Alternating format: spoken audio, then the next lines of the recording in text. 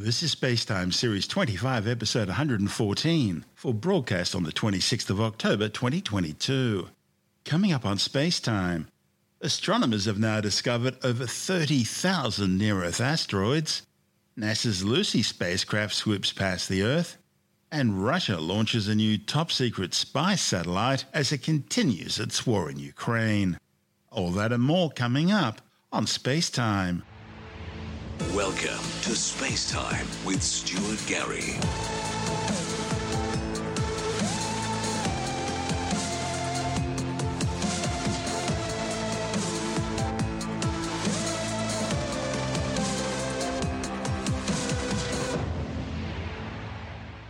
Okay, let's take a break from our show for a word from our sponsor, NordVPN. I don't need to tell you that we think NordVPN is simply the best virtual private network in the world. And it's not because they're a sponsor of ours. We were using NordVPN long before they came on board, because when we weighed up all the different options available, they really were the best. They provide a wide range of security features, including high-level encryption, DNS leak protection, and kill switch technology. They offer unlimited data transfer, 24/7 customer support, and a 30-day money-back guarantee. And they also have a no-logging policy. For a journalist, that's great because it means you can safely talk to secret sources. And it's great for you too, because it means there are no IP address logs, no connection logs, no DNS requests, no browser history, no app usage, and no server logs. So that means there's no record of your online activities stored anywhere. Also, NordVPN has no limits on bandwidth or speed, and it will allow you to connect up to 6 devices at once. It's just a really good, carefully thought out all-round package, and that's why we're proud to recommend it. You really should visit NordVPN today. Just go to nordvpn.com/StuartGary to see even more reasons why you really should get connected. And while there, click on the Get the Deal button to access our special Spacetime deal. It's an amazing offer, 69% off on a 2-year plan with bonuses. And that URL again is nordvpn.com/StuartGary to get your 69% off on a 2-year deal with bonuses. And of course, as always, we'll have the URL details in the show notes and on our website. And now, it's back to our show. This is Space Time with Stuart Gary. Astronomers have reached a major milestone with the discovery of their 30,000th near-Earth asteroid. As of last count, the European Space Agency is reporting that astronomers have now discovered more than 30,039 near-Earth asteroids circling the Sun on orbits that bring each of them within 45 million kilometres of the Earth. Asteroids have been catalogued by astronomers for more than 2 centuries, ever since the very first series was discovered back in 1801 by Giuseppe Piazzi. The first near-Earth asteroid, 433 Eros, was discovered nearly 100 years later on August 13, 1898. The roughly 30-kilometre wide Eros is on an orbit which brings it to within 22 million kilometres of the Earth. Naturally, large asteroids were discovered first, as they're a lot easier to see. They were thought of as minor planets, a term still used today. And as telescopes got more sensitive, astronomers began finding more and more asteroids and lots of smaller ones. Ground-based survey telescopes, like the Catalina Sky Survey in Arizona, are now discovering on average 1 new asteroid every week. These survey telescopes are designed to scan large areas of the sky, looking for new objects moving in front of the background of motionless stars. More focused large telescopes, such as the European Southern Observatory's Very Large Telescope, the VLT, can then be used for follow-up observations, helping astronomers better understand a new asteroid's path, size, and even composition. The European Space Agency's Gaia spacecraft, on a mission to catalogue some 1 billion stars in our galaxy, has also helped scientists better understand the asteroid risk. New objects are observed over time. Their movements are studied, and with just a handful of data points from different nights of observation, their future positions can be predicted reasonably reliably.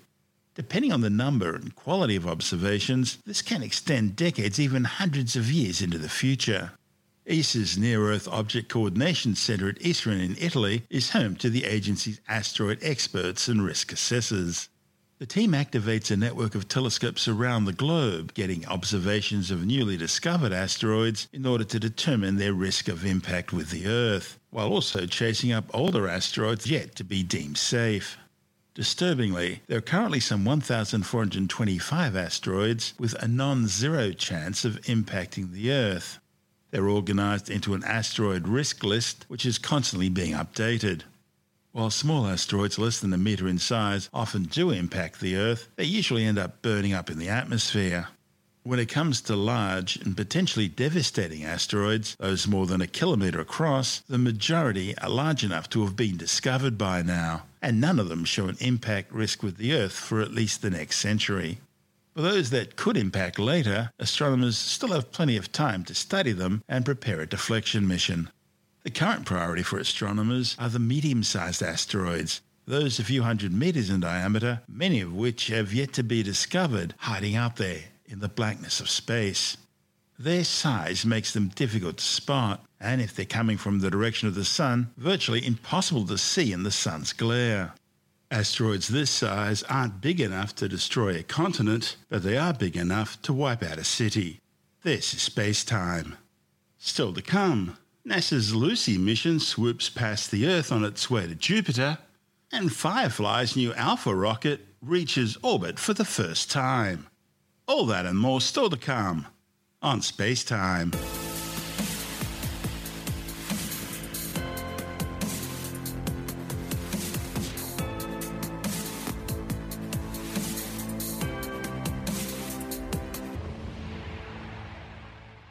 NASA's Lucy spacecraft, the first mission to the Jupiter Trojan asteroids, has just undertaken a spectacular gravity-assist flyby of the Earth, skimming the planet's atmosphere and passing a mere 350 kilometres above the surface. That's lower than the orbit of the International Space Station.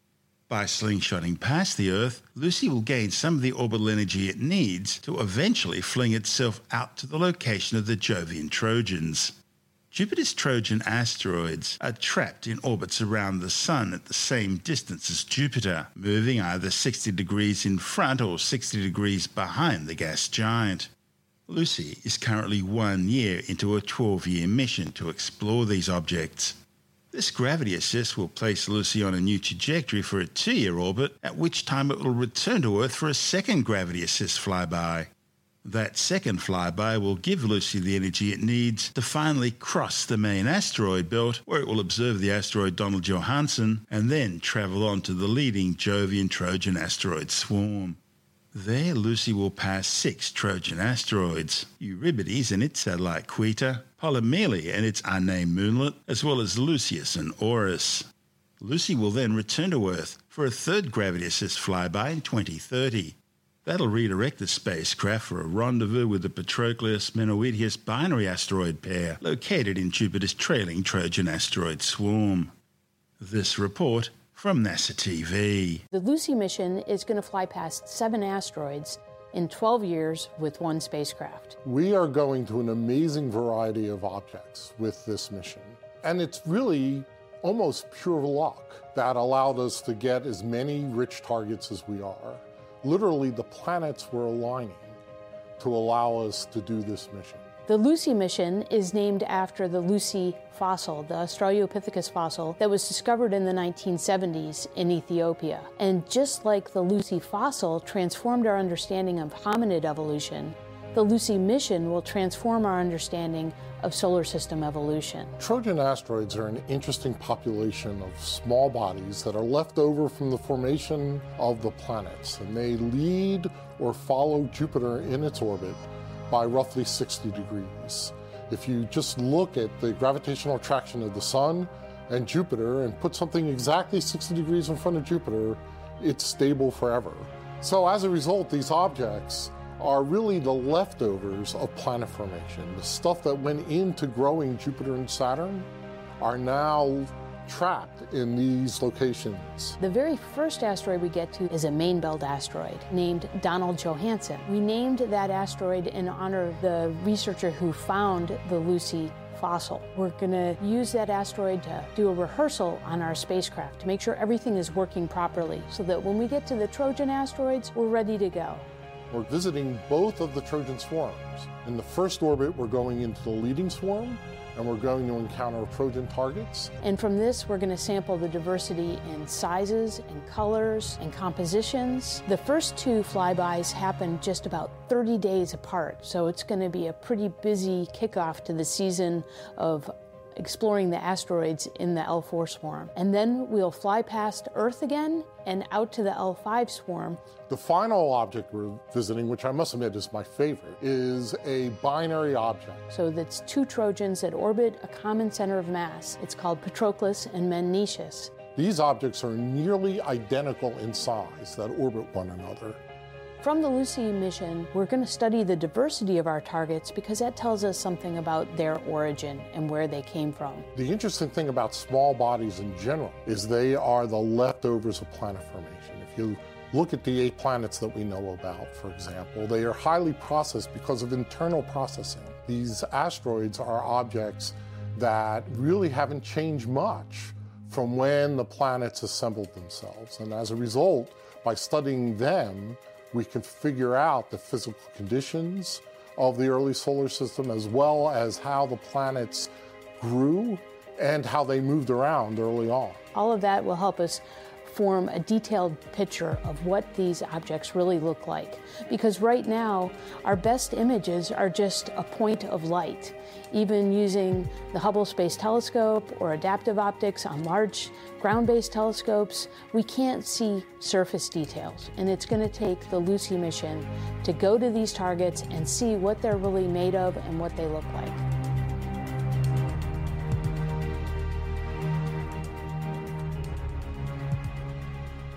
And in that report from NASA TV, we heard from Lucy Principal Investigator Hal Leveson and Deputy Principal Investigator Kathy Alkin, both from the Southwest Research Institute in Boulder, Colorado.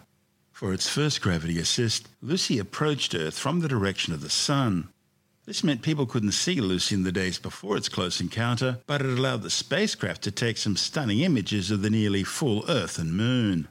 Mission managers will use these images to help calibrate Lucy's instruments. As well as avoiding potential collisions with Earth-orbiting spacecraft and junk surrounding our planet, mission managers also had to prepare for a degree of atmospheric drag. Lucy project manager Rich Burns from NASA's Goddard Space Flight Center in Greenbelt, Maryland, says the original plan was to fly some 60 kilometers closer to the Earth's surface. However, when it became clear that the spacecraft's solar arrays would be affected by flying by at that height, it was decided to use a bit of the probe's spare fuel reserves so that the spacecraft passes the Earth at a slightly higher altitude, thereby reducing disturbance from atmospheric drag on the spacecraft's solar arrays. For those on the ground, Lucy was visible to observers in Western Australia for about 7 minutes before disappearing into the Earth's shadow and then briefly reappearing in the morning light as it flew over the western United States. Lucy then rapidly receded from Earth's vicinity, passing the Moon and taking a few more calibration images before continuing on its interplanetary mission. This is Space Time. Still to come, Firefly's new Alpha rocket reaches orbit for the first time, Russia launches a new spy satellite. And later in the science report, Boston University rejects claims that it's created a new, more deadly strain of COVID-19. All that and more still to come on Space Time.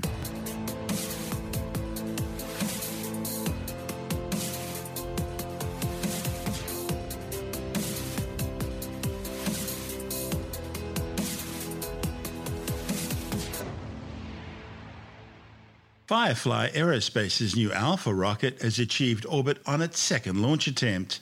The 29-meter-tall two-stage rocket was launched from the Vandenberg Space Force Base in California. The new launch is designed to carry payloads up to 1,170 kilograms into low Earth orbit.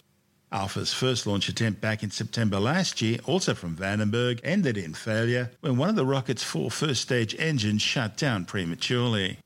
With the second launch attempt, the rocket's first stage achieved MECO, or main engine cutoff, separating about 2.5 minutes into the flight. The upper stage then took over, inserting itself and its payload into an elliptical transfer orbit 7.5 minutes into the mission.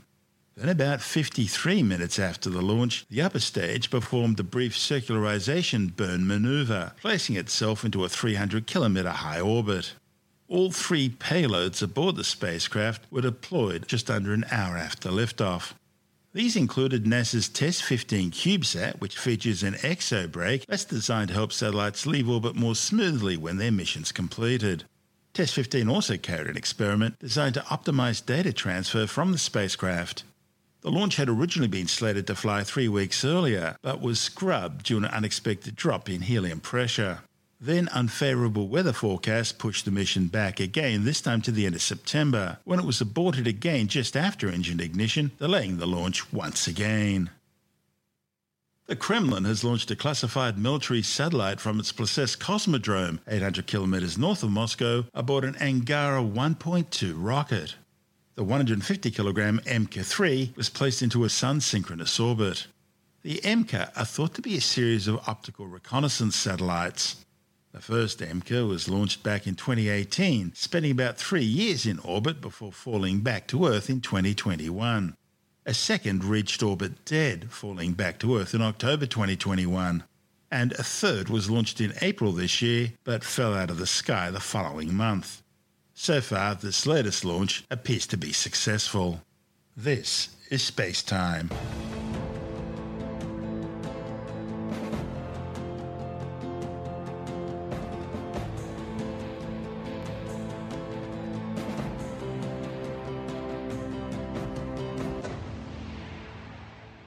And time now to take another brief look at some of the other stories making news in science this week with a science report.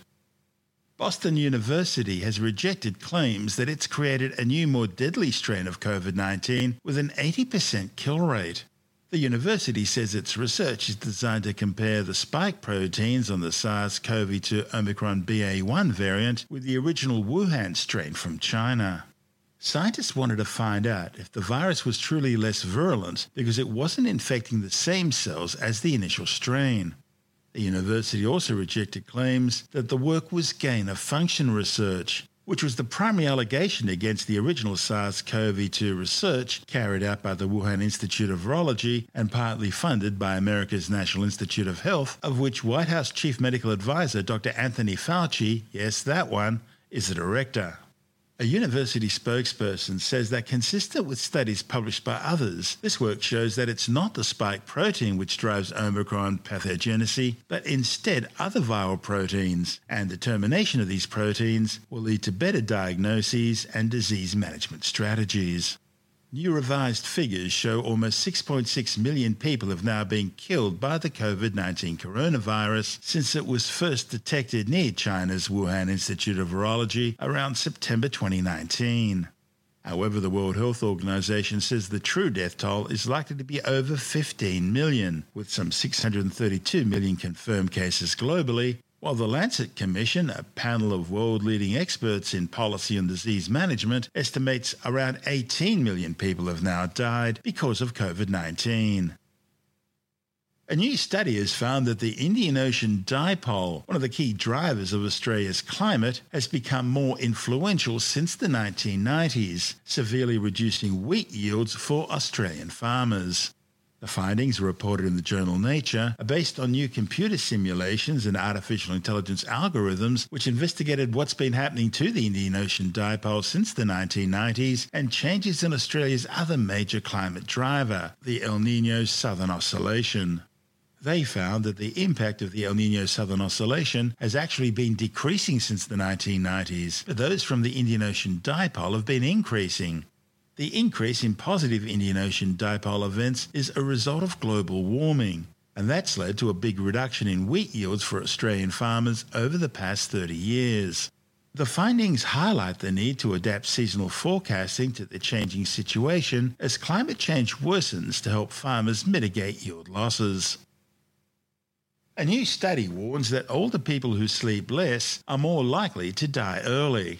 The findings, reported in the journal PLOS Medicine, found that adults over 50 who sleep for 5 hours or less per night have a greater risk of developing more than one chronic disease compared to their peers who sleep 7 hours. Scientists looked at data from 7,864 healthy participants starting in 1985, which included self-reported sleep duration at age 50, 60 and 70. They found people who reported sleeping 5 hours or less at age 50 had a 30% greater risk of developing a wide range of chronic health issues termed multimorbidity and a 25% greater risk of dying prematurely compared to those who slept for 7 hours. At age 60, those who slept 5 hours or less had a 32% greater risk of multimorbidity and at 70 a 40% greater risk compared to the 7-hour sleepers. The findings highlight the importance of sleep duration for good health in older age. It's that time of the year again when the big tech companies roll out their new toys in time for Christmas, and Google are among them, showing off their latest Pixel smartphones, as well as a new smartwatch, and they've also provided a sneak peek of their plans for a new tablet. With the details, we're joined by technology editor Alex Zaharov-Reutt from ITWire.com. Well, these are Google's new flagship phones for late 2022, the Pixel 7 and 7 Pro. The Pixel 7 is the 6.3-inch screen with 90 hertz display, so it's not as smooth as the 120 hertz. It's priced in Australia at $999 for the 128 gig model. Then there's the Pixel 7 Pro. That one's $1,299. You can actually pay more to get that in a 512 gig configuration. It's got better cameras. It's got a 6.7-inch screen. It's got the 120 hertz refresh, so it's nice and smooth. Both of them have the Google Tensor G2 chip, which is the Google's all-singing, all-dancing chip with all sorts of neural and other smarts inside. They're promising proper all-day battery life, and then there's this extreme battery mode. So they're Google smartest phones. They've got more AI smarts inside of them. Google has a range of its own Pixel exclusive features. You can unblur a photo now in the Photos app, even if it's one you've taken 10 or 15 years ago. There's a new cinematic mode. There's better selfie modes. There's new zoom modes on the Pixel 7 Pro. They're able to crop part of the image to get a 2 times or a 10 times, for example, which is not as good as having a dedicated 10 times lens, but still delivers sharper shots than they could do before. And they're pairing this with a Pixel Watch. It's sort of like their first version of their latest Android Wear OS 3 watch with Fitbit. They bought Fitbit. And for a first attempt, I mean, obviously it's been years of Android Wear watches before, but for this first new one, they've done pretty well. The screen size is a little bit small. The bezel around it is a little bit big, but it's managed to sort of hide it. It looks very beautiful. I do see that the square screen of the Apple Watch does stop text from being cut off on the side, which is something you have to do with a circular screen. But it also has that proper watch aesthetic. Although I did see the Apple Watch Ultra today, and that's quite a beast. I'm imagining that there's a Pixel Watch Pro in the work, and I'm sure the screen next year will be bigger. There's also a tablet coming in 2023 that sits on a dock. It's a bit like the Google Nest Hub docks I have now, or one of the Amazon Alexas. You see this base, and there's a screen on top. Well, imagine if you could take the screen away, and that was your tablet, like an Android tablet, an iPad, a Galaxy tablet. Imagine if you could just do that. Well, Apple's supposed to be working on one of those as well to come out sometime later this year. But I do recommend you go to youtube.com/made by Google. There's some great keynotes there from the past and the most recent one, plus other feature videos showcasing all the cool stuff the new phones can do. They even joked that they had crash detection 3 years ago. Apple just launched it with the iPhone 14 and 14 Pro. So prices are keen. They want to get more of the market share. I mean, all the other brands sell a lot more of their phones than Google sells of its Pixels, but these are its best ones yet, which is what you say every year. But they truly are the best ones. There are a few bugs. People have noticed them. One of the updates came out, fixed some of them. There was a lot of bugs with the Pixel 6 and 6 Pro. Took them 3 or 4 months to fix by some reckoning. So hopefully they're much quicker on the market this time. That's Alex Zaharov-Reutt from ITWire.com.